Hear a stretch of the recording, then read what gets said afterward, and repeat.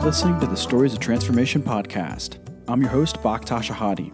In each episode, we will talk with some of the most inspiring and courageous individuals who share their unique stories about how they overcame hardships, learned their craft, and found their purpose.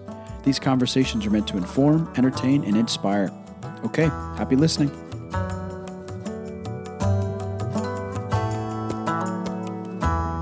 In this episode of Stories of Transformation, we sit down for an exclusive interview with Sonia Nassery, who's an Afghan-American author, filmmaker, humanitarian, and activist. We get a chance to hear Sonia laugh and cry as she reflects upon the transformational experiences that have put her on a path to touch so many lives through her activism and creative works. Next, we explore what she loves about storytelling and get a glimpse into the most fascinating inner workings of the mind of a natural-born storyteller. Interestingly enough, both Sonia and I are Afghan, and we're both the eldest children in our families, so we get a chance to reflect upon the pressures of how to be perfect, and then what limited autonomy that we have growing up, and how these expectations of our parents shaped us and the behaviors that we have into our adulthood. And then Sonia shares with us how she manages to pull out the most excellent emotional performances from her actors, and what the key is between having an Oscar-winning performance and a failure. Next, we go into Sonia's incredible story of writing a 9-page letter to President Ronald Reagan at just 17 years old, and how he invited her to the Oval Office, and how that meeting contributed to the fall of the Soviet Union, and how this experience ultimately changed her life. Finally, we talk about the challenges of directing and filming her documentary I Am You in her homeland, Afghanistan, in the wake of a full-fledged war. I really enjoyed this conversation. I hope you do too. So without further ado, this is me and Sonia Nassery. Sonia, hi, how are you? I'm well, and you? I'm doing well, thank you. Where are we right now? We are in Pier 59 Studios Yeah. in New York City. Isn't this an amazing city? It's my city. Is it? I really can't imagine living in anywhere else. Tell me about it. Why is that? I mean, home is home. Afghanistan, whenever I arrive, no matter how horrible the situation is, you feel such a sense of belonging. Isn't that true? That earth is your earth. Yeah. Those people speak your language. Oh, yeah. Their jokes are funny. And the food is the food that you were raised with. So that's completely incomparable. Yeah. But when you're unfortunately not living there, I've lived around the world, but I will never live anywhere else except New York, because I find the energy of the city contagious. Yeah. It's so beautiful. Yeah. It's people from around the world, all kind of race, languages. You want to practice your Italian, you can speak Italian. You want German, you want French, you want Spanish. Yeah. You want any kind of food in the world is here. And there is an honesty in this state that I don't feel, for example, in California. People tell you exactly how it is. Well, that's right, because you live both here in New York City and in Beverly Hills, correct? Los Angeles? Is that right? Yeah, I lived in Los Angeles. I lived in Arizona. I lived in San Francisco. I've lived in Virginia. And there's something special about New York, is what you're saying. Absolutely. You feel belonging because it's a lot of mixes here. Yeah, they say that there are a few interesting things I know about New York. One, it's known as an alpha city. So what that means is you can get anything you want in the city 24/7. That's right. It's an alpha city. I think there are only 2 other alpha cities in the world. The other 2 are London and Tokyo. Mm-hmm. Okay, so that's interesting. And then also somebody once recently told me that the most diverse zip code in America is actually Queens. Yeah. So more languages, more people from all around the world in Queens than anywhere in the United States. I know there's a big population of Afghans there. So New York City, right? So you're a filmmaker. Let's just start with that. What is it that you love about storytelling? What is there not to love? It really gives meaning to my life. As artists, whether we write, direct, act, paint, make movies, we see the world from a different kind of light, different kind of lens, which is creative. And creative people create stories in their minds. They are storytellers. A filmmaker puts it in moving pictures. A photographer does it as a picture. An artist takes his easel and just with the draw of his brush. Mm-hmm. A singer opens the world to you through the emotion that is in their voice. So storytelling is my livelihood, to bring something to light, to see a vision. Like right now, I'm looking at the sunset. I just think about something that is a story. In my mind, is a story. Like I never, for example, when I'm stopped in a street light, I just wait for, like everybody else I see in the car with me, they're just waiting like, oh, when is the car going to go and the light's going to change. But I see people crossing and I have a story about every single one of them. I can tell you if this man has 5 kids, if this man never been married, if this woman is sick, if this woman is sad, if this woman is elated because she just got a new offer, or this woman is in love. I really can tell you by just waiting on the street light. That's interesting. So what I'm hearing you say is that as you see people, or as you see things in reality that kind of happen, in your mind, you're already creating the story about what's being experienced by that person or that thing. That's amazing. As filmmaker, you're very sensitive to people, really sensitive. If I just not pay attention to somebody for a few seconds, or I interrupt them or something, it stays with me the entire day. I think about it. How did they feel? And could have I done it differently? Maybe I should have listened a little longer. Yeah. There's an ultra sensitivity, and I have worked with people that they don't even know they do it. Forget about thinking about it later. So that's interesting. So this sense of being really sensitive, or this sense of empathy, is what I'm hearing you say. Do you find that makes you a better filmmaker? It's everything. Yeah. If you don't have that, you have no business making movies. Oh, that's interesting. I love that. So let's talk about that for a second. Now, this sense of empathy, you just said earlier, you just love New York City, right? And so New York City is a place where people tell you directly how they feel about what's going on, right? And in many ways, New York City is the exact opposite of a place where people harbor or kind of cultivate empathy, right? I mean, it's the city of ambition. It's the city where people climb, people want to go, and they want to show the world who they are. So how is it somebody who's really, really sensitive, let's say, plays in a place like New York? How does it work? Does it work for you? Does it work against you? What is that like? Works for me. Yeah? Implicitly, completely. Sensitivity, by this I mean, when I talk about filmmaking, for example, I don't feel that I will ever want to make a film, even if you offer me, say, hey, Sonia, 10 million, do me a favor and make this movie. And the movie is about gambling and Las Vegas. I will tell you that, first of all, I have zero interest in telling a story like that. Second, you can study those kind of things. And yes, you can research and make a story. But why? I want to make films about something I know about. I don't think people should make films or tell stories or write books about something they don't know. You have to know your passion. You have to know what turns you on, what excites you, what makes you cry, what makes you feel. If I feel all those things, I promise you, I'm going to make you feel it. Because you're able to, so that's amazing. So you're able to tap into it because you know exactly what it is. And then by knowing it, you're able to kind of show the world what it is that you see. That's what you're telling us. And I will touch you.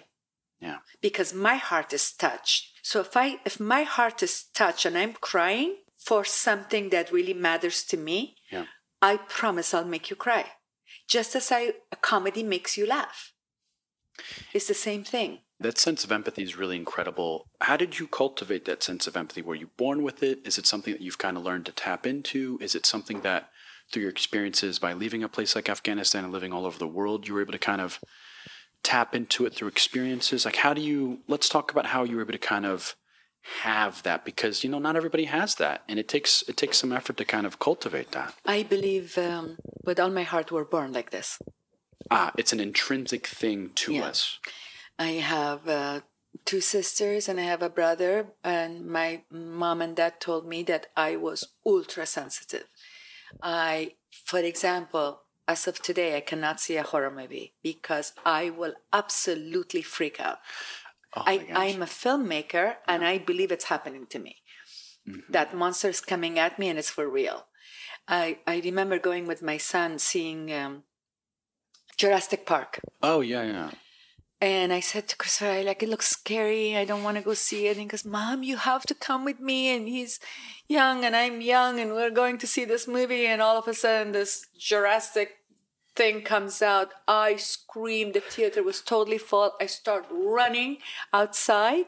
And Christopher is running behind me while all these people are in the theater, like 500 people.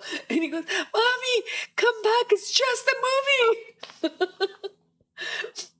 But my father told me that I saw a film that a little girl in Rome, when I was 5 years old, I saw a film that was about a little girl being taken away and from her family, or they don't even know what the movie was. Yeah. I don't remember it.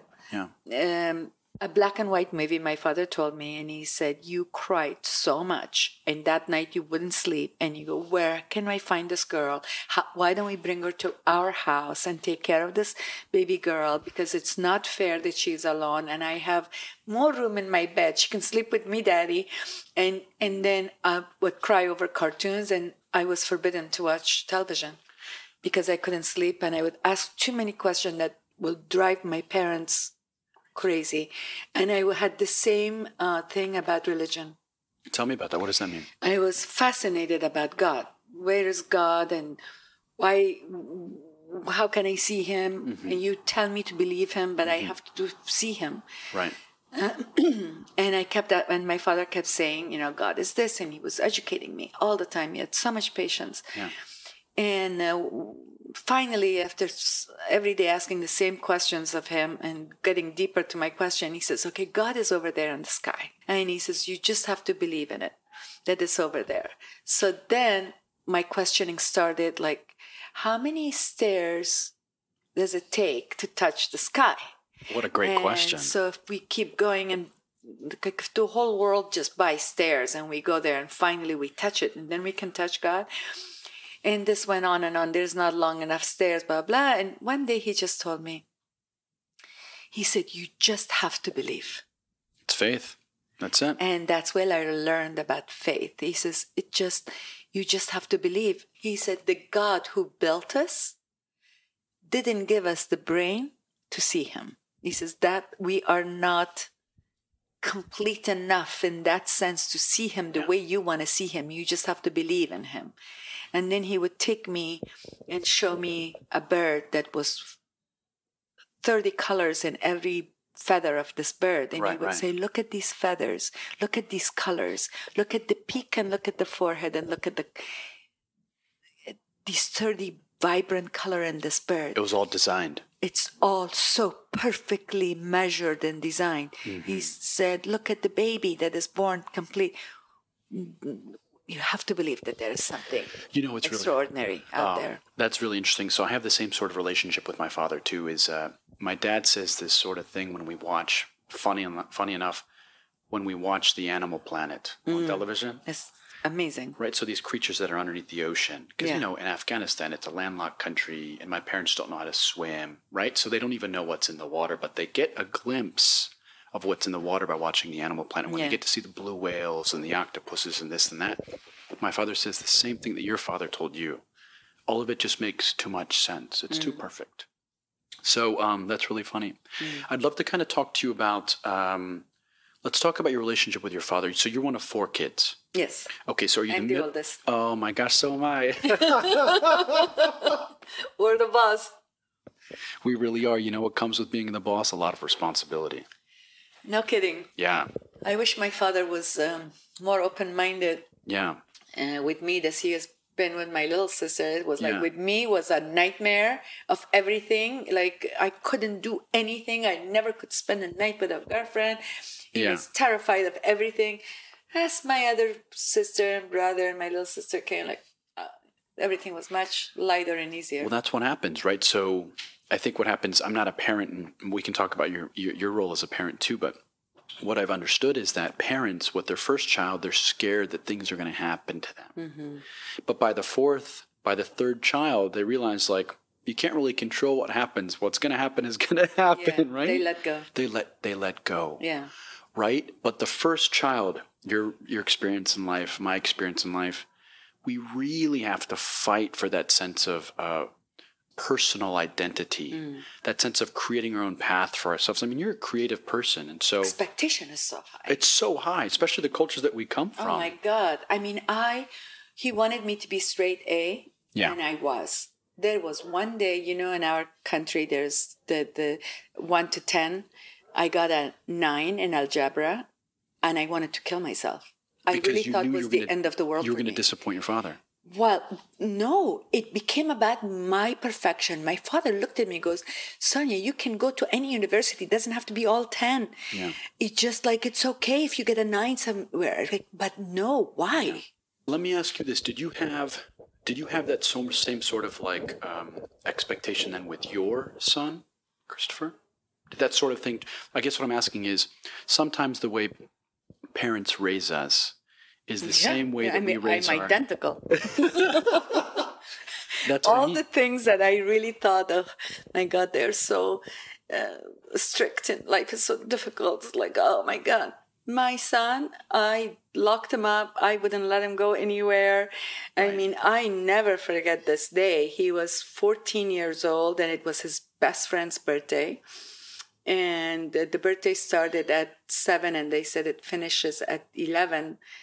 It was 11. Yeah. And Christopher had to be in bed every night at 9:30. So he came to me and he goes, you know, Mom, this is a situation, so don't pick me up. Sure. Pick me up at 10:30. He was trying to like be nice and give me a half an hour extra. And I said, 10:30, what are you talking about? I said, you have to be in bed by 9:30. Right. And at this point, he's already tall, big boy. And I remember it was Los Angeles and I was in the kitchen. And he literally lifted me up and looked at me straight in the eye and said, come on, baby girl, just let me go once. I'm like, put me down now. That's amazing. Amazing. I was like, no way. And I went and picked him up at 9:30. Right. It was Norman Lear's son's birthday. It was Ben Lear. Right. And I remember Norman coming outside and saying to me, like, seriously? He says, you know, they haven't even cut the cake yet. Like, I said, sorry, you know, I'm raising him like this. And he said to me, why everybody else kids can stay late and only I cannot? And I said, because that's the rules of our family. Exactly. You have everybody has their family rules. Our family rule is that you're going to bed at 9:30 and that's the way it is. And you know, he didn't say a word. He accepted. He accepted it. From that point on, he never like bothered me with those kind of questions. Because with kids, you don't say no all the time. There's I find a culture that everybody, this is no, don't touch that. No. I didn't do that with my son. When I said no, it was a real no. So let's talk about that. So you said... It was non-negotiable no's. A non-negotiable, right? Yeah. Non-negotiable. So what I'm hearing you say is that you picked your battles with your son in terms of things to say no to, right? Yes. So not everything was going to be no. So what's interesting is the culture that you and I come from, the way in which parenting exists is very different from the way parenting exists here in the United States. And what do I mean? In Afghan culture, what ends up happening is kids aren't catered to, right? So kids, for example, whenever Afghans deal with kids, kids only engage with their parents when their parents engage with them first, right? So parents will give their kids the food that they are going to eat. Parents will give them the clothes that the parents want to give them. It's a dictatorship. It's a dictatorship. Choices. That's right. It's a dictatorship. Whatever you like, honey. Yeah. What do you want to study? Right. Whatever you want to study. No, you're studying 17 subjects mandatory. Yeah, you're going to be a doctor and engineer. And then, yeah. Right. But you can't choose like, oh, I want to be an artist, I'm studying art. We don't have that choice. That's the worst thing to say to an Afghan parent, that you want to be an artist. Oh my gosh, you're going to be banished from the family. So it's just like you said beautifully, it's a dictatorship. And what's interesting is I find that cross-culturally, when parents leave a place like Afghanistan where they're raised there, and I would argue people are programmed. So the framework and the values that we have in many ways are programmed from a very young age. And once we have those, it's really hard to kind of shape and or change our beliefs. It's hard. So what happens is then parents come here, right, as immigrants to the United States, and they try to raise their kids the way they were raised, but in America. But in America, it's really interesting because other kids, Sonia, right, have choices because their parents give them choices. What kind of cereal would you like? What kind of clothes would you like? What kind of costume would you like for Halloween? But it's not like that for us. It's hard, right? I like it the way we are. I really don't like a lot of choices. That's why all this teenage rebellions and everything that's going on in America, it has to do with the wrong type of parenting. It's true. I truly believe that it's 90% is the parents' fault. If I see a misbehaved child, I don't get upset with the child. I always say parenting bad. Yeah, it's interesting. We come from a culture where that's really important, right? Very important. And the other thing that I really think about our culture that is extremely misunderstood worldwide is the women in our households are the bosses. Oh my gosh. They tell the husband what to do, what not to do, including their business, what to wear. Every single thing is told by them. The man is terrified of the woman, and it's misunderstood in America. They think, oh, these poor women are just, men tell them what to do. Are you kidding me? Yeah. They act like the man is in charge. But the man knows and the woman knows who is in charge, which I find fascinating. And what's really interesting about it is there's this idea. So in my household, right, so what you said is the perfect example to my home. So my family was able to come to the United States and we were able to have a decent life. And a lot of it has to do with the fact that my mother was able to manage everything. She was able to make money, manage the household, raise her kids, deal with her husband, my father, so that everything was working, right? It's all because my mother was able to manage everything. Like my mother doesn't have a degree or an MBA, but I promise you that she is better at managing things and businesses, probably better than some MBAs. Truly. Yeah, my grandmother was like that. Exactly. It's like that. And what's interesting about Afghan culture is that people perceive that men have all the dominance and all the control, but they have that when they step out of the home. And what we're saying is, and what you're saying is, the moment you go into the home, the woman runs the show. Yeah, it's very much that. That's what happened in my family too. It's normal. It's normal. Let's talk about your love for, how did you actually get into filmmaking, right? So you're really empathetic. What we're hearing you say is that you're really empathetic. You've always had this like need to kind of want to connect with people, right? You've been deeply sensitive in terms of how people are and wanting to maybe learn more about them. But then how do we go from that Sonia to a Sonia that's now, let's say, making films or actually documenting? How did that happen? Well, I had a big passion for film to begin with when I was a really young girl. Yeah. I always looked at films in the point of view of directing. Really? Yeah, I didn't see films like, let me just like listen to the story. Like I would always look like, how is it looking? I would find holes. Like he said that, but I didn't see the how this paid off at the end of the movie and why they shot it. This scene, which didn't move the story from one place to another. Every scene has to make the story different. Like it has to change the story from one place to another, put a light into the story. But there are so many scenes in movies today that I see that I'm like, what does that have to do with anything? How interesting. Like without these 9 scenes, I would still get the movie exactly the way the movie was. So you just wasted my time. And gratuity in the movies, like, just show a bar and some girls naked dancing, and that conversation could have been added to the scene before that in the same scene. Understood. So, and those kind of things, I would always look at them like that was not necessary. This was not necessary. And then I would look at directorially in acting. And I really studied acting because you cannot direct unless you know about acting, because you want to get actors to give you certain emotions, and actors could tell you, if you don't know anything about acting, like, oh, what you're expecting me to do, this emotion that you expect me to do, it's impossible.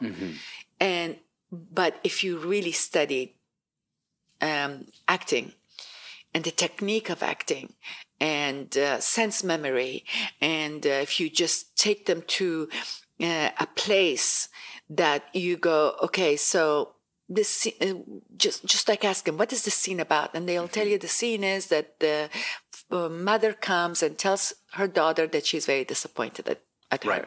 Right. That's the scene about. Right. So so she goes, she's disappointed, and I'm that's too bad. And so I look at the mother and I say, so how do you feel about it? It's like, yeah, that's not good.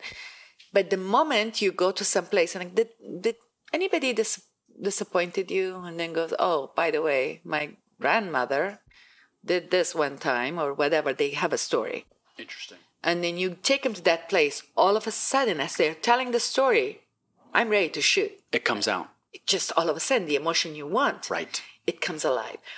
So if you don't know how to talk with an actor and really get into their psyche, in the sense of push their buttons, because we all have buttons. I understand, all of us. Yeah. We have bad buttons, we have good buttons, we have sad buttons, and a director, a job is to push the right button at the right time and know know their actors very well, know their vulnerabilities. Oh man, yeah. I mean, to the point, for example, in IMU, the young boy, it was very hard to get emotion out of him because he was. Some actors are very accessible, and some actors are not. Now, is that based on experience that they're not accessible? How is that? How does that work? It's training. It's training. It's humanity. Some human beings are sensitive, some are not. And some are so terrified of going to that place that is not comfortable. That place of vulnerability. Vulnerability or sadness or memories that just triggers a whole bunch of other things in their minds. So they feel like I'm going to act it through. But it's not genuine. If they don't actually go there, it's not genuine. You can do it in theater when people are sitting back here and they're over there screaming at you. Right. You can act like that. But camera is a very sensitive instrument. You don't have to say a word. I look at your eyes through my lens and I can tell you if you're lying to me or you're really feeling something. That's what makes a difference between a good movie and a bad movie. An Oscar winner performance or a failure. I understand. It's just that. The whole thing is the same. The beauty is the same. That the story is the same. It's just those vulnerable moments that you get on camera. When that happens, which seldom happens, unfortunately. But when it happens, you just know at the moment I'm looking at the camera and that person is performing, I know this is print. I'm going to take 5 more takes, but I know exactly what I'm printing, and I always write down print, and those are the ones after 6 months of editing. At the end of the day, when I go to my book and I say, guess what? Every one that I said print is the one that I chose. And it's based on this idea of being truly, truly in touch with the moment and with the scene and with that emotion. That's what you're saying. And to get your actor to feel... so it's not an easy job because sometimes you torture them. I mean, I really do. Really? If I can't get a performance out of you and you're just telling me like, I really am feeling it. And I get them to a place that they become very sad and they feel like they're not giving their all. And normally I tire them down. So I tire them down by rehearsing with them. I love rehearsals. Rehearsals is very important to me. Not during the shoot so much. The real work happens in rehearsals, what you're saying. All of it. All of it. As far as bringing those emotion and kicking them, like really just getting it out of them. So I rehearse, for example, a 5-minute scene the entire day over and over again if I have to. I literally would do that. And if it's not done, I'm saying, guess what's happening tomorrow? You're coming and starting the same thing again. If we have to do it all day, we're going to do it all day. You've got to give me what I need. Now, that's really interesting. Now, when you go through this process with an actor or actress where you're trying to get them to that place that is of sheer emotion, do they end up loving you for it afterwards or despising you? What is it like after? Because it's really hard for them to confront that space that they don't want to go to, right? So what is that like? What's the relationship like? It doesn't look good in the beginning because they try to please you. Right. And so you ask them for the line. What's it like you just said? And you say to me, what's it like? Mm-hmm. And I say, no, I don't buy it. Right. Say it again. I don't direct them. I just say, do it again. Uh-huh. And then they go, what is it like? And I said, no, do it again. So ask me a question. What is it like? What is it like? What is it like? What is it like? What is it like? Right. So that's called, I don't give them the line because that's giving the line. I hate that. Mm-hmm. Actors have to be free to say the line themselves. Understood. I never tell the actor, just say, what is the line? I never do that. I just say, this is not working. But I give them direction, like if somebody says, I saw an angel, mm-hmm. Are you going to ask him, what's it like? How are you going to ask him? Right, you just simply ask them to talk about it and see what comes. Yeah, but you ask him like, whoa, you saw an angel today? Like, we human beings don't go like, what was it like? No. We have something underneath. Right.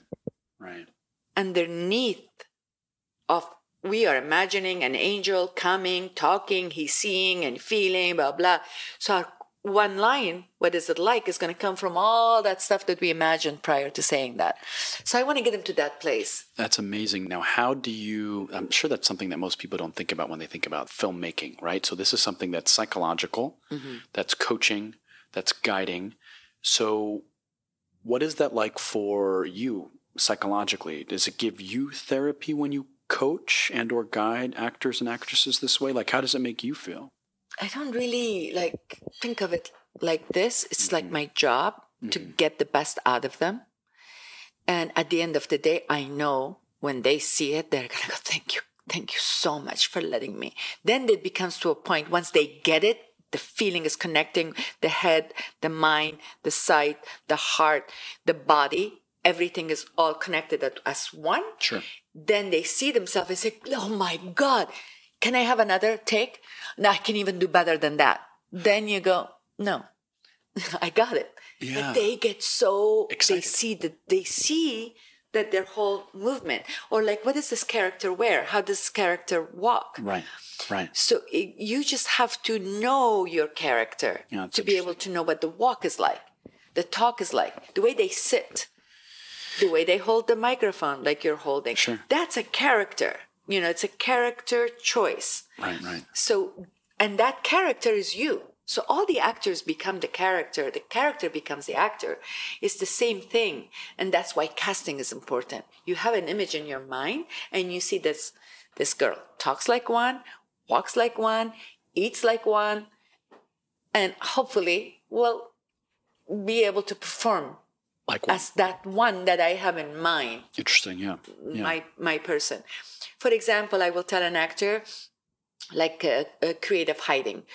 So actors feel like if they are in a fight with you, they have to look at you straight in the eye and say, what is your question?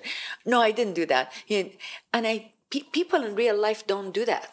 Right. In real life, if you're trying to say something and hiding it, you're just going to go like, I don't know what happened.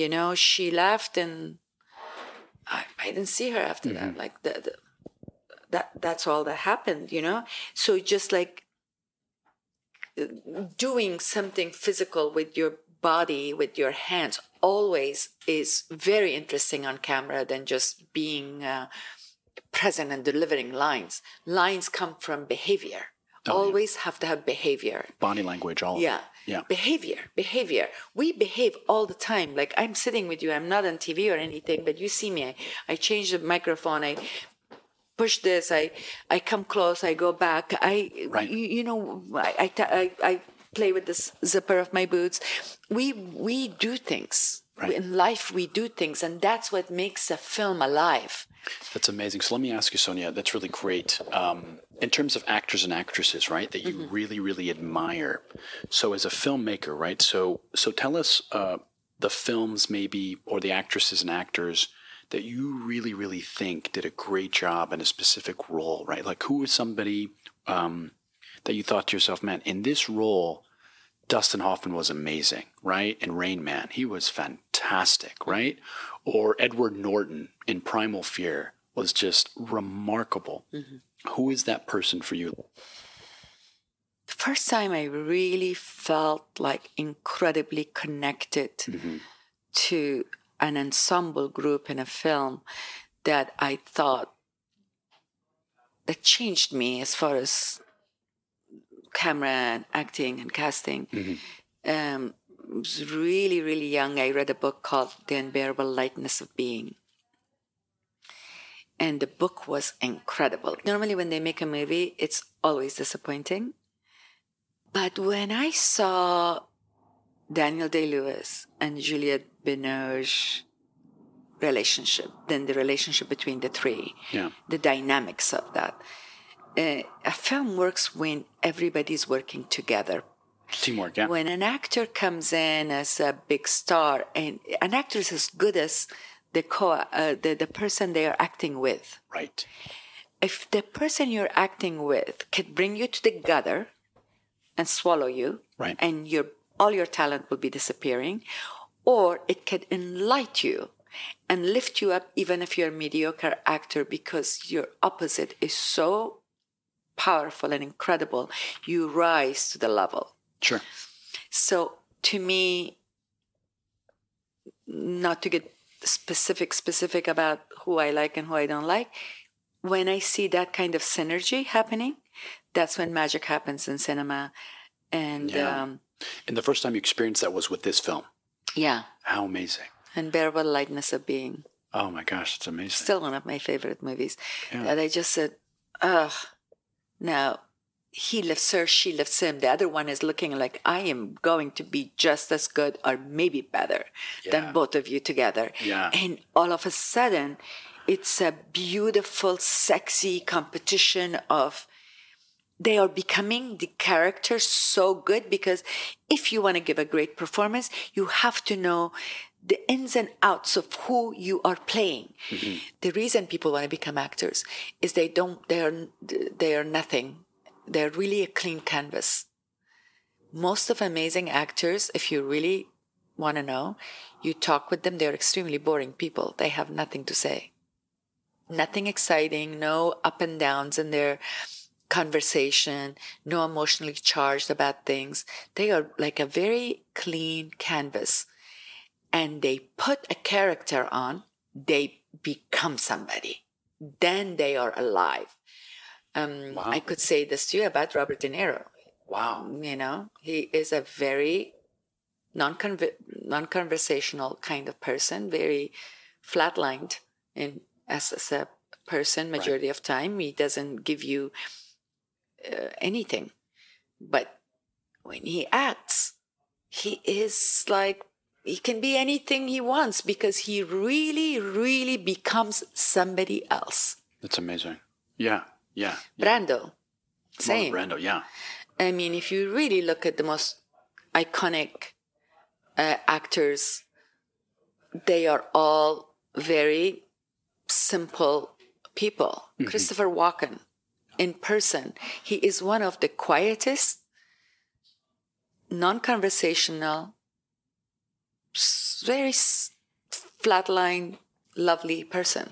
So what I'm hearing you say is like the best, the most prominent actors and actresses that you've experienced tend to find this source of freedom when they're able to take on a character because they're able to flourish like a flower. Yeah, because they become somebody else.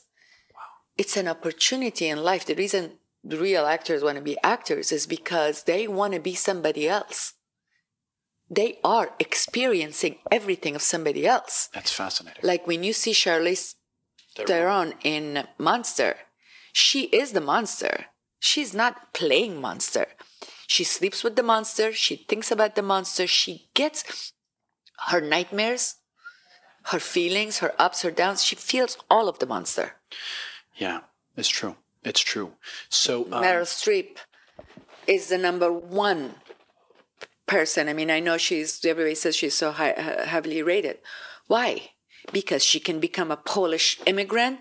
She can become a Margaret Thatcher. She can become anybody, but she is that person. She breeds that person for the 6 months, a year that she prepares and shoots and gets ready for the character. So do you find that actors and actresses tend to go through like a mental battle to prepare for that character? Yeah. Yeah. It's not easy. It's not easy. No. Sometimes you have to go to places like you really don't want to go. The actor's studio, teaching is like, go there. Really go there. I studied with a Greek acting teacher that was extremely famous. We lost him about 8-9 years ago. Mm-hmm. Melton Katsalis. Mm-hmm. And he worked with Richard Burton and Elizabeth Taylor. He directed them on Butterflies, the play, and it was a really, really, really amazing Greek coach. And I was in that class for about 11 years. He made me act also, which I really didn't want, but I learned a lot. That I thank God for him for teaching me that. But you would see very powerful people in that class, huge stars. Anybody was there. And he would just had this incredible ability to humiliate every single human being that would got on the stage. He would break you down. He will tell you, do the song and dance. Whether you're directing, you're acting, it didn't matter to him. Mm-hmm. Stand up, no music, no nothing, just dance. But don't dance like you know how to dance. Just move. Right. Move like totally out of any kind of format. And made us like, and then he would say, very, very tough guy. Yeah. Very tough guy. So his magic was breaking you down. Break you down to the point to actually, that is getting naked. Totally naked. Mm-hmm. So when you are emotionally naked, mm-hmm. then he goes, now go play this part. Or he would tell me, go direct him and tell him to do the scene now. Because they become the clean canvas. Yes. No, because it's very hard to act because there is vulnerability we have as human beings. You don't want to watch me cry, ugly cry. When I ask you to cry ugly, who wants to do that? There is a beautiful cry, a tear coming very nicely, but an ugly cry, that spit is coming out of your mouth and tears are coming and you're sweating. Very few people want to do that. But when you ask them to do that, you do that only if you're broken down to a point that you go, I've done that before. The class killed me. It did me 1,000 times. Now, when it comes to scene and action, you go to that place and everything comes off. And you know what's really interesting? What you're saying is, I think there's an intrinsic need for human beings to want to be vulnerable to the point where they show the world their ugliest self. I think there's a need for human beings to do that, because what's interesting is I personally believe that when you can see somebody in their most ugliest form, I think that's actually quite beautiful. I think it's really beautiful in the sense that you actually get to see that person for who they are. Good luck with that. It's hard, right? And so what I'm hearing you say is like the directors are trying to get to that person, to that space. But that's what the actors pretend to do for you. Yeah. And that's our job, to get it out of them. Right. But in real life, very few people will show you that. You could be in a relationship with somebody for 10 years and you'll never see that side of them because it's vulnerable. Yeah. Very few people are willing to do that. Yeah. I did a TEDx talk in 2007, Sonia, about this topic. I called it, it was entitled Change in Vulnerability. Mm-hmm. And it's talking about these moments where you really don't know somebody until you actually don't know yourself until you're actually vulnerable. Mm-hmm. And you show the world who Sonia is, You show the the world. other night we were talking about this at Harvard. Right. Yeah. Yeah. I mean, just getting to know yourself is such a huge world out there. Yeah. Your mind, I mean, we are using 10% of our brain. That's what they supposedly, say. Yeah. Yeah. So imagine that 90% if you tap into it. I am fascinated with that world that is within me and within you, and the inside of us and that inner journey. I mean, it's incredible journey. I'm hoping that I am like using 12%, and my goal is to use 15. Yeah. But this idea of finding yourself is really difficult. It's very difficult. It's very difficult because a lot of us don't want to know. Keep that in mind. Sometimes finding out those things about yourself is not fun.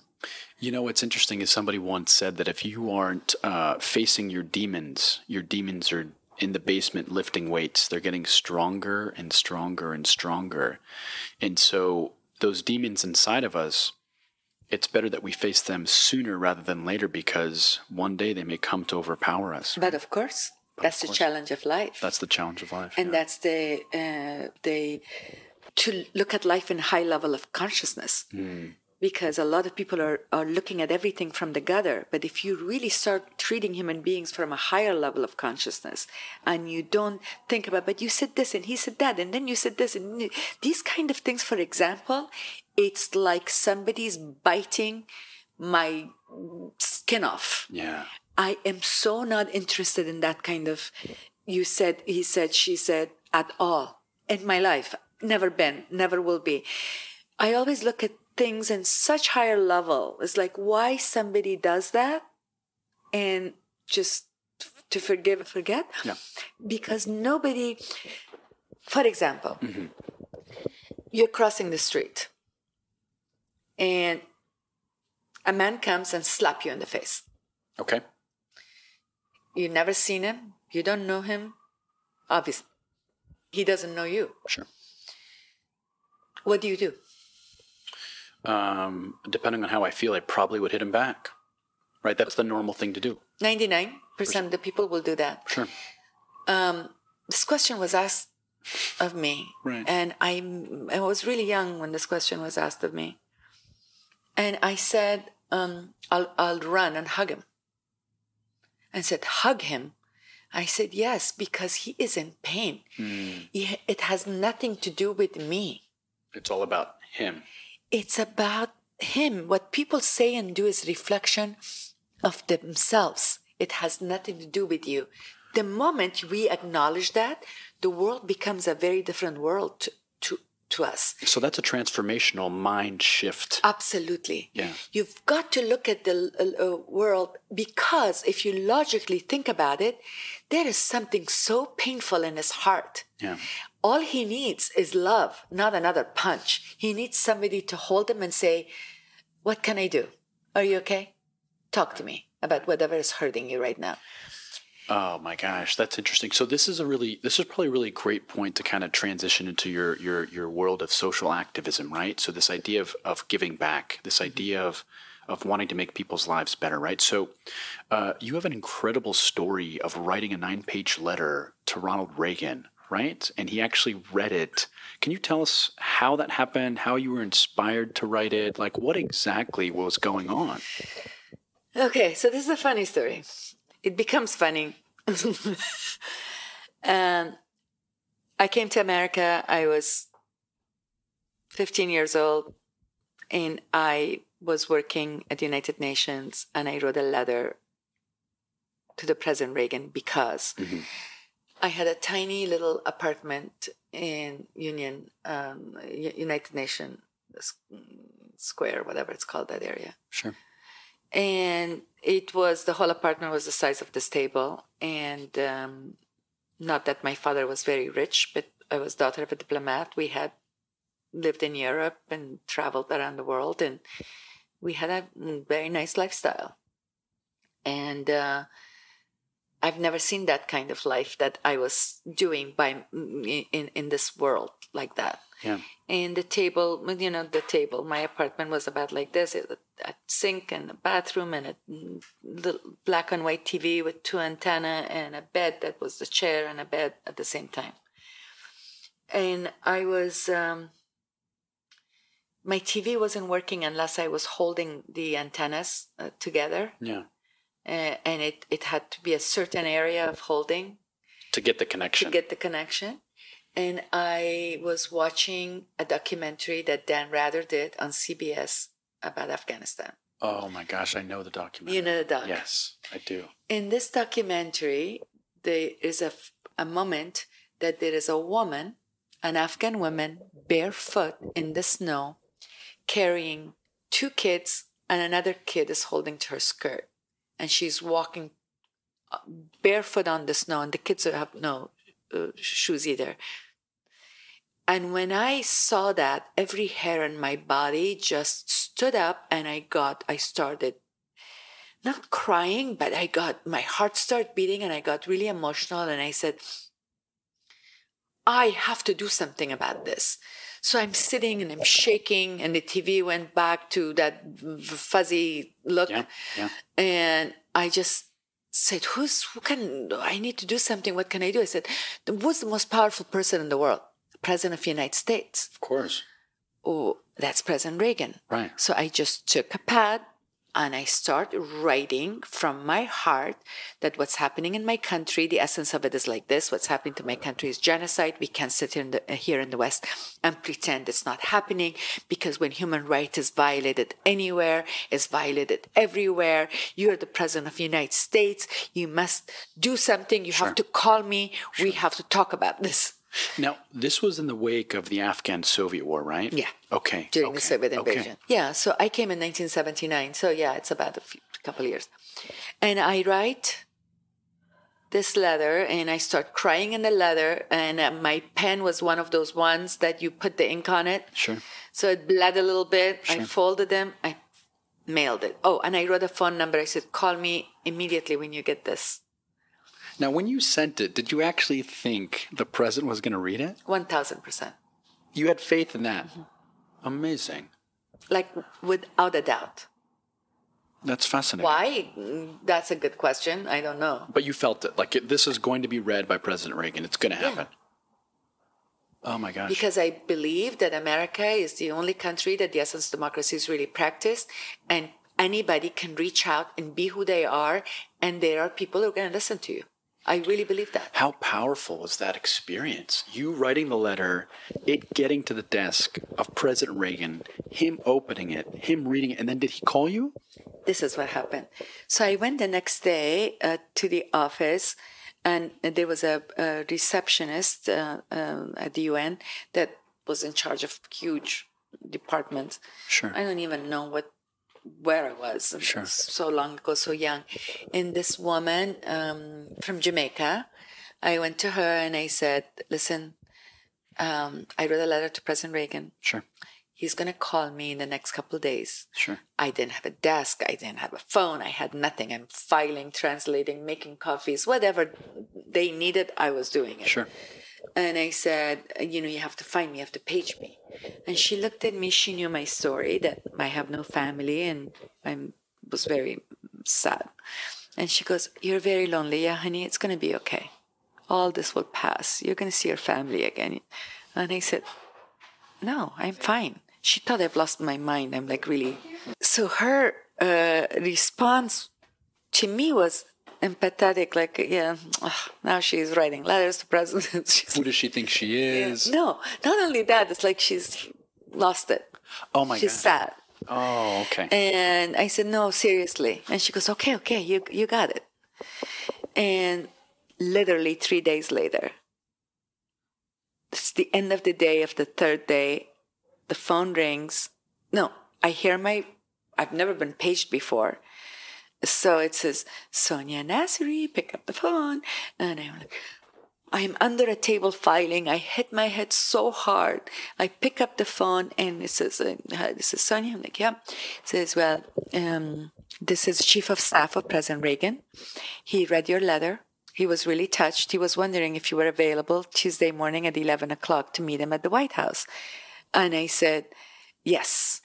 And I was ready to hang up the phone. He goes like, okay, can you hold on a second? I need your fax number. So I gave him the fax number. The fax number, of course.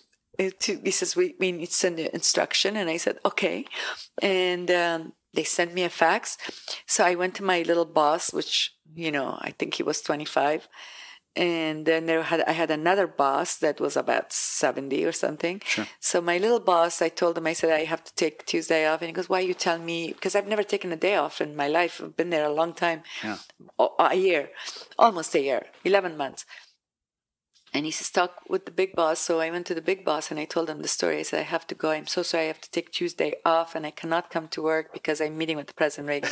Oh my God. So he looked at me and he goes, Sonia, we were wondering when you're going to take a day off. He says, you don't have to lie like this. Just say, I need a day off. And they thought you were lying. But I'm not lying. I'm meeting with the president. He goes, okay, it's okay. It'll be fine. Yeah. And so I leave. They thought you were lying. That's so funny. I mean, who would have thought? Yeah. Right. If somebody come to you, I think you would say too. Yes. And I go to the White House. And I stand in line, and there is like so many important people at that time. Sam Donaldson. Do you remember the anchor of CBS, Peter Jennings? Peter Jennings. And I don't know what kind of news was breaking, but they all had meetings with the president. And then it's me in the middle. And somebody that is in charge of the appointments comes, sure, kind of a chief of staff person, and he says to me, come on, it's your turn. Uh-huh. And I get up, and he looks at me straight in the eyes, and he said, okay, I have to tell you something. Listen very carefully. You have maximum 4.5 minutes. So make it snappy. He went like that. And I said, okay. Like, oh, I'm already so scared and shaking. I'm like, oh my God. The Oval Office doors open. The president is behind the desk. Yeah. I see him like a light around him. Like he's like an angel to me. I swear, he had a beautiful energy, this man. And he just got closer and he goes, where's your mom? And I said, she's in Afghanistan. And he goes, who wrote the letter? I said, I wrote the letter. And he said, oh, okay then. He got up and he goes, let's sit on the sofa. Because I was so little and he was so big and the disc was so big. Right. And so we sat on the sofa and he said, would you like some tea? And I immediately went to my watch and I said, oh, I'm sorry, I don't have time. And he said, where are you going? You told him that you don't I said, I'm so sorry, I don't have time.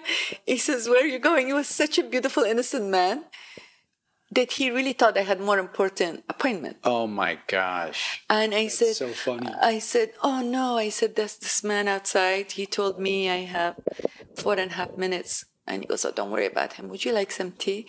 And I said, yes.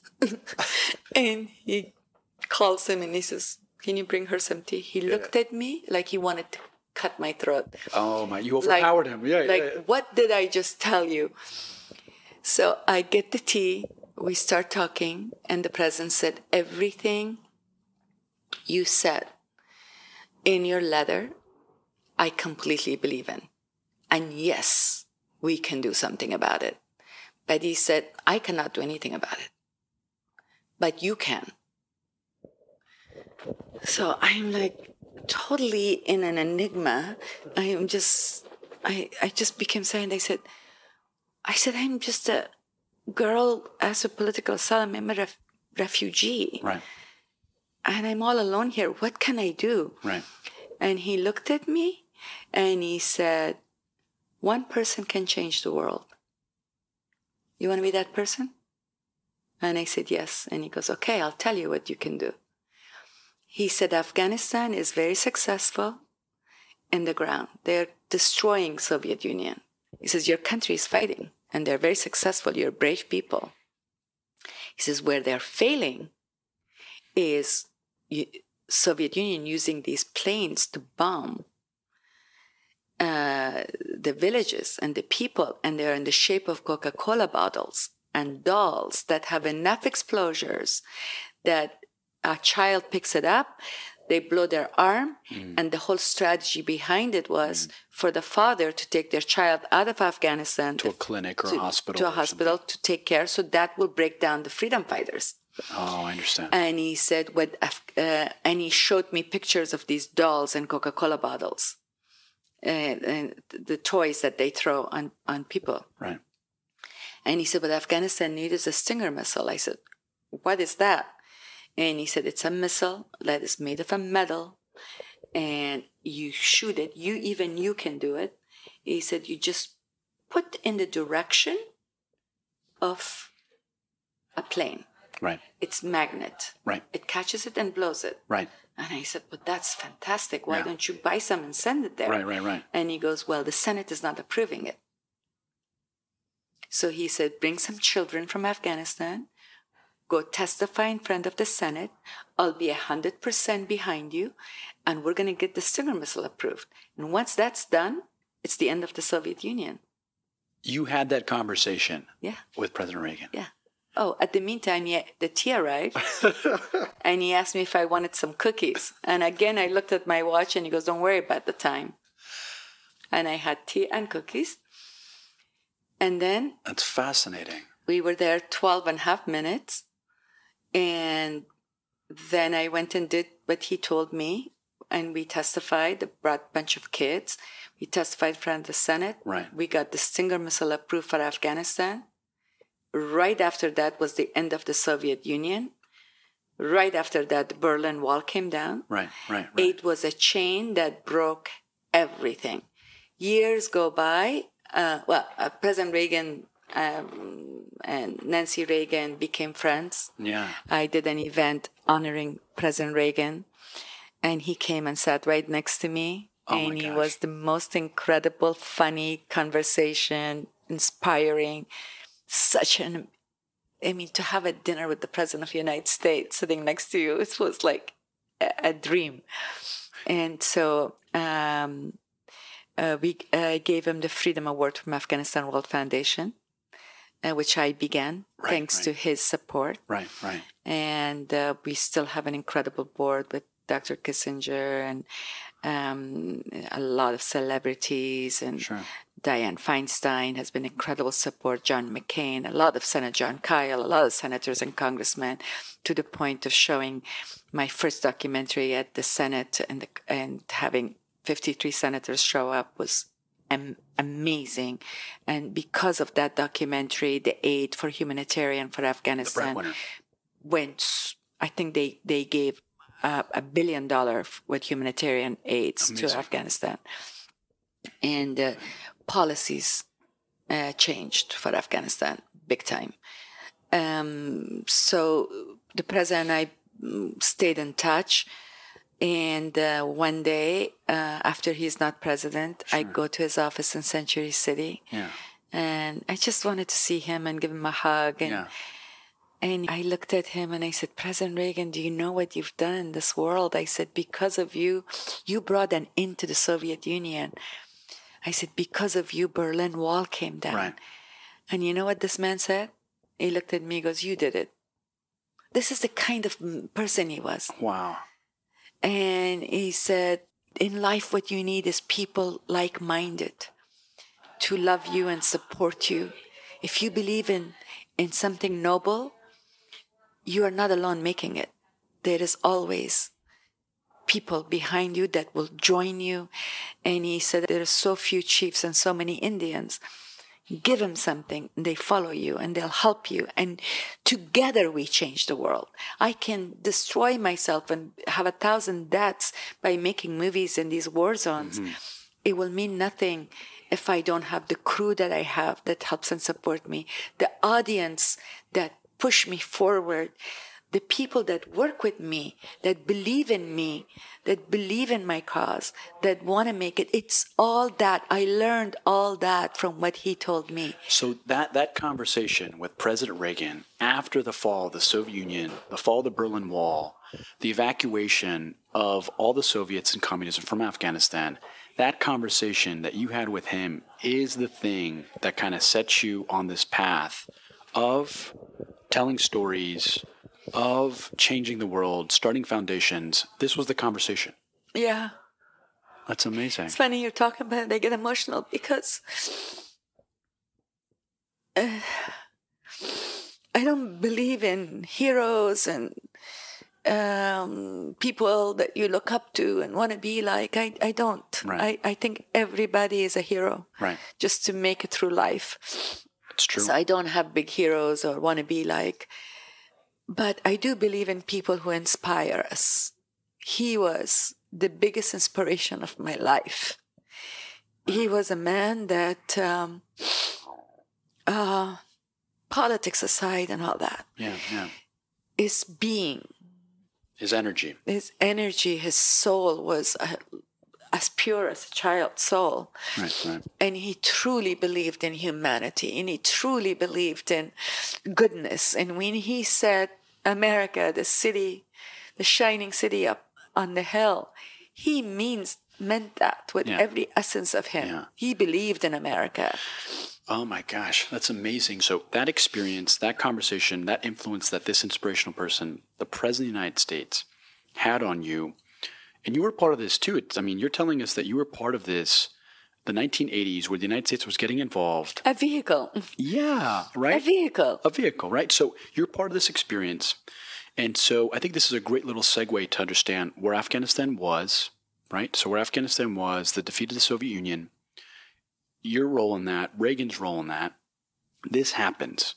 And now let's talk about where Afghanistan is today, right? Because now the country is dealing with, 40 years of war now, right? So 2019, the war starts, the Soviet invasion happens in 1979. Correct? Now it's 2019, Sonia.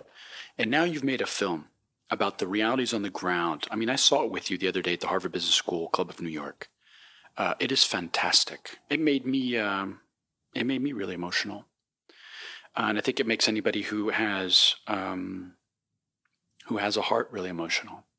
Can you tell us about your film, I Am You? Let's talk about that. I think that's a really great place to go right now. What's the reality on the ground in Afghanistan right now? What do you see? What does this film tell the world? So to go back to your exact question, it's been 40 years of war. Yeah. And what it was, we had a country that was highly sophisticated, educated, fashionable. Even today, the way an Afghan speaks with you, you feel like you're reading a Shakespeare book. The respect of the communication, they never say you. It's like we don't even have an equivalent word for that. Shema. Namige maktu. Shema. That's the form, for those that are listening, that's the formal way of saying you, right? Such a formal way of communication, right, with such high level of respect. The way intellectuals talk with each other is like, my God, I'm reading Shakespeare, literally. Yeah. And gratitude and not interrupting and actually listening and asking about you, but really asking, how are you? How are you? They really mean that. How's your mother? How's your father? How's your brother? How's your health? How's your health? How's your mind? Are you happy? They really, it's not like, hello, how are you? Good, fine. Never like that. Seriously, they want to know how you are. You're Afghan. We had theaters with gorgeous velvet seats of 700 people sitting, a screen that beats any screen duplex in America today. We had an ancient history that was way before America even knew what women's rights were. Women were free then during Amanullah Khan, our king. Women had rights 400 years ago. Now everything went backward. We literally went 300 years backward. It's insane. And in this backwardness, that's when we became famous to the world. Yeah, that's interesting. A driver was driving me to Rome Film Festival in November, was it? Sure. And he asked me, he says, by the way, you're picking me up, dropping me off, and all that. And said, by the way, what are you here for? I said, I made a movie called I Am You. It's closing night of the Rome Film Festival. Mm-hmm. And he said, where did you shoot it? I said, Afghanistan. He goes, oh my God, my wife and I went there for our honeymoon. It was our favorite place in the world. So Afghanistan, like Marrakesh, it was a honeymoon destination. Oh, yeah. It was such a sexy place to go, exotic place to go. So now, when I arrive in Kabul, first of all, I don't recognize anything. Anything. With all the walls and the security. No, but everything is blown up. Ministry of Foreign Affairs had my father worked. It was all these marble white stairs that you would climb and climb and climb, and then finally arrive this beautiful office. Half of the stairs blown up, the other half is broken. There used to be tons of flowers, geraniums everywhere. I mean, it was incredible. I can't recognize anything, including my family home. And they say, this is it. And I'm like, where, how did it got here? Right. It's just really sad. And the suppression against women is heartbreaking more than anything. Mm-hmm. And the fact that all men and women, they're saying, women's rights continuously. But in Afghanistan, all rights are violated. Imagine being married to a woman that is a doctor in a university, a teacher in university, a doctor that actually does surgery, and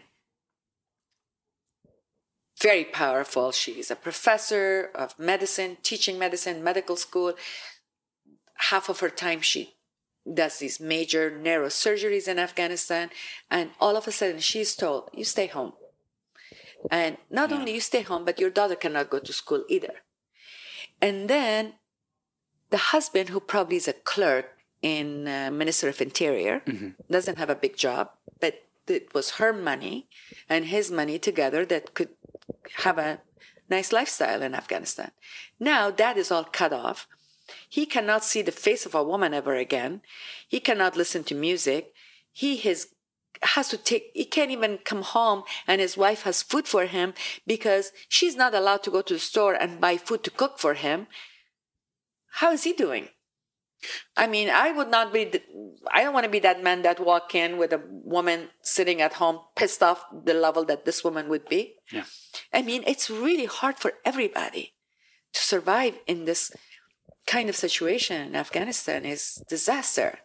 And what's interesting about, so going back, I went back for 3 years, and what's interesting about being in a place like Afghanistan right now is that the level of insecurity causes people to actually act out in this way where they can't count on tomorrow.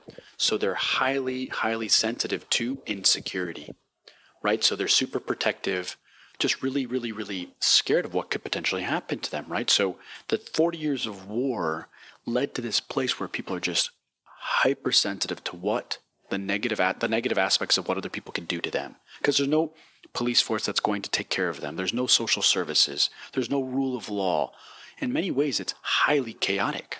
So people have to act in such a way where they're very defensive. They're very defensive. It's very interesting you're saying this because I saw another side of that. Tell me about it, yeah. All you're saying is very true. But my experience of that was that life and death meant nothing to them. I swear to you. It was normalized. Completely. A bomb is dropping while I'm shooting. They blew up Ministry of Interior. We feel the dust and the dirt coming to where we're shooting. We hear it. Everything moves like the entire set moves.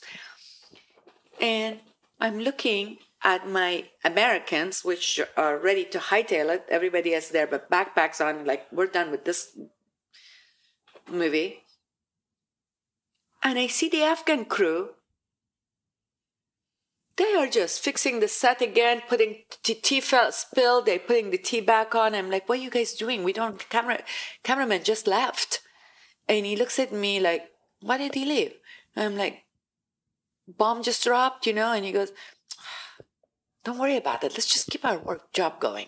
It didn't faze them at all. Zero. Interesting. Zero. Yeah. In the movie Black Tulip, was a woman that I wanted to cast for the movie that I met a year and a half before. This woman had done a movie anti-Taliban, and she was an actress. She was in Kabul for a tea commercial. Sure. And I looked at her, and she was sitting in this Kabul hotel, Intercontinental Hotel, at the restaurant, and she was looking so beautiful, and open-toe shoes, and red scarf, black suit, really beautiful girl. And I said, "What are you doing here?" She was waiting alone. I was waiting for somebody. She was waiting. And she said, "I'm an actress. Yeah. I'm here for a tea commercial." And I said, I'm planning to do a movie. I would love to have you in the movie. Sure. But I said, there's a problem. The movie is anti-Taliban. And she goes, "Oh, don't worry about it. I already shot a movie anti-Taliban." I said, "Fantastic." This girl, long story short, the Taliban chopped her feet off. I didn't know this because she wouldn't respond to my calls. Finally, when I call her from Kabul on my Afghan phone, she responds to my phone call after 3.5 months of me trying to find her. And she told me that this is what happened. And she said, "Of course, I cannot be in your film." But she, with very emotional voice, says to me, "You go make this movie. You do it for me. Don't let them stop you." And I couldn't, with a conscious mind, cast another person to play this part, another woman. Mm-hmm. And I wanted to close production, come back to America, try to find an American that could play the part, or anybody outside of Afghanistan, so I can bring them back with me. And we were already 2 months pre-production in Afghanistan, and my cinematographer, my actors that came with me, they were like, "You know about acting, just jump in and do this, because it's going to be really hard to get back." They already knew about us and what we're doing and all that. Right, you had momentum. Momentum was happening, the crew was complete. And I jumped in, and I wanted to make my hair black, and I didn't know what to do, where to go, because first I cut the part in half, because I'm directing, producing, and I cannot be acting. And nobody is there to tell me how am I doing, because I can't go back in front of the camera, back of the camera, try to do this thing. Anyways, in life you assume the position sometimes. Yeah. But I walked in this little tiny hair salon, and there was this very good-looking gay man dressed with a Dolce & Gabbana T-shirt that had fake one, and black pants and boots, and some jewels around his neck. And he came to me and he said, I said, "Can you color my hair?" Yeah. And he goes, "Yes, I have L'Oreal." I said, "You have L'Oreal?" "I have L'Oreal." So I said, "Just make it black." And he said, "Okay." So he does that. The place has a light coming through it. It's kind of tiny place, very cold, no heater. It's end of November in Afghanistan. And he washes my hair. As I'm in the bowl, the water is freezing cold. I said, "Oh, the water is cold." And he goes, "Yeah, we don't have hot water." So, the electricity keeps going on and off as we are, the light coming in and out. A big American tank came and stopped in front of the Oh my gosh. place. And the place went pitch black. Yeah. Black. And now he's lighting candles in order for me to see him and him to see me. Like literally. The show must go on. The show must go on. But I told him, I said, "Oh my God, this tank." I said, "So upsetting." And he goes, "That's fine." Yeah. He goes, "Look at me, I'm alive." Yeah. And he had a radio, battery-operated radio, Yeah. playing Afghan song. Amazing. And he goes, "The music is playing." He goes, "Life is beautiful. Tomorrow I will not be alive." But today we're here. But he says, "Today I'm alive and I'm living every moment of it." What a wonderful message. But you just looked at that and you go, what a life he has. He's gay in the middle of Taliban. He is this beautiful human being with an amazing soul that any minute he could die. He lives in war zone, and he uploader, he said, I have a bride coming today. I'm very excited. He was going to get married, yeah. Yeah, he says a bride is getting married. And she's coming here today. Yeah. Yeah, I mean, these people, what's interesting is human beings have to cope with their environments, right? They have to be able to deal with what's going on, and they have to do it in such a way that's going to give them purpose. Mm-hmm. His purpose in that moment, what I'm hearing you say, is to make you look beautiful, to make that bride look beautiful. Like, the show has to go on. And that was his contribution to the moment. I was wondering why the music is so extremely loud. He just wanted to be out of his mind. It was taking him away.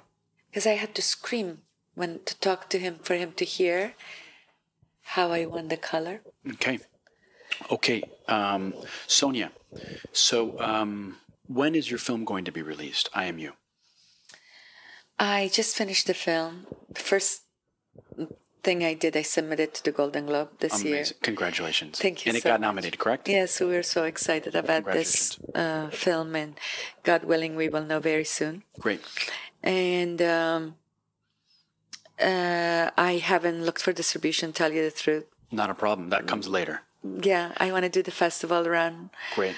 To go to Berlin, to go to Venice, to go to Cannes, all the festivals that are up and coming, and get the message across. For me, is to let the world know, from the point of view of refugees, why somebody becomes a refugee, what they go through in the process of that, and what happens to them when they do arrive, and why they matter, and to put a light in this corner of the universe that is not acknowledged properly by anybody. Yeah. And as Federico, which we are sitting actually in his office, Federico Pinatelli, said to me at the Rome Film Festival, which was so profound, he says, they are the casualty of religious righteousness and political corruption. They're caught in the middle. That's what refugees are. Yeah.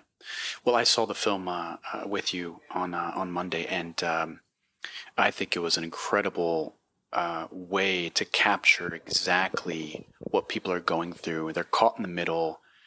They don't know what is going to happen tomorrow, and they have a chance to leave. In many ways, they have to leave because otherwise their lives are in danger. And the struggle in which they go through to have the life that we are given here in the West is it's really captivating. So for everybody that's listening, please go out and see it when it comes out. Sonia's done a great job of telling that story. And your film is based on a true story, correct? Yeah. It's a true story.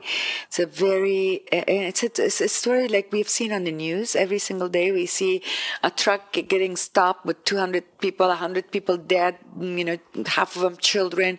We see these blown up boats that sinks and tons of people die in that process, and they're just voiceless. And now we are numb to that. We've only seen it from the point of view of the news. We don't see the humanity. We just see these moving bodies dying. But we don't see who they are. This film shows you that they have culture, they have family. I show it from the point of view of intellectuals. A refugee could be you, could be me, could be any day, could happen to us. And that's why you chose the name I Am You. I Am You. That's wonderful.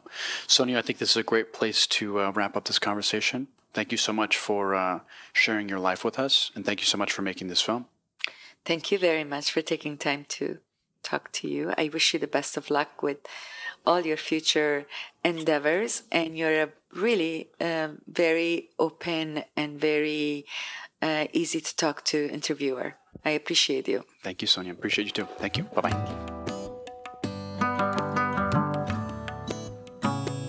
If you like what you've heard, please subscribe and leave a review. You can also email me with feedback at storiesoftranformationpodcast@gmail.com. You can also join the conversation and find others like you by following us on Instagram at stories_of_transformation and on Facebook, Stories of Transformation. You can find all this information on my website as well, www.bakhtashahadi.com. That's BAKTASHAHADI.com.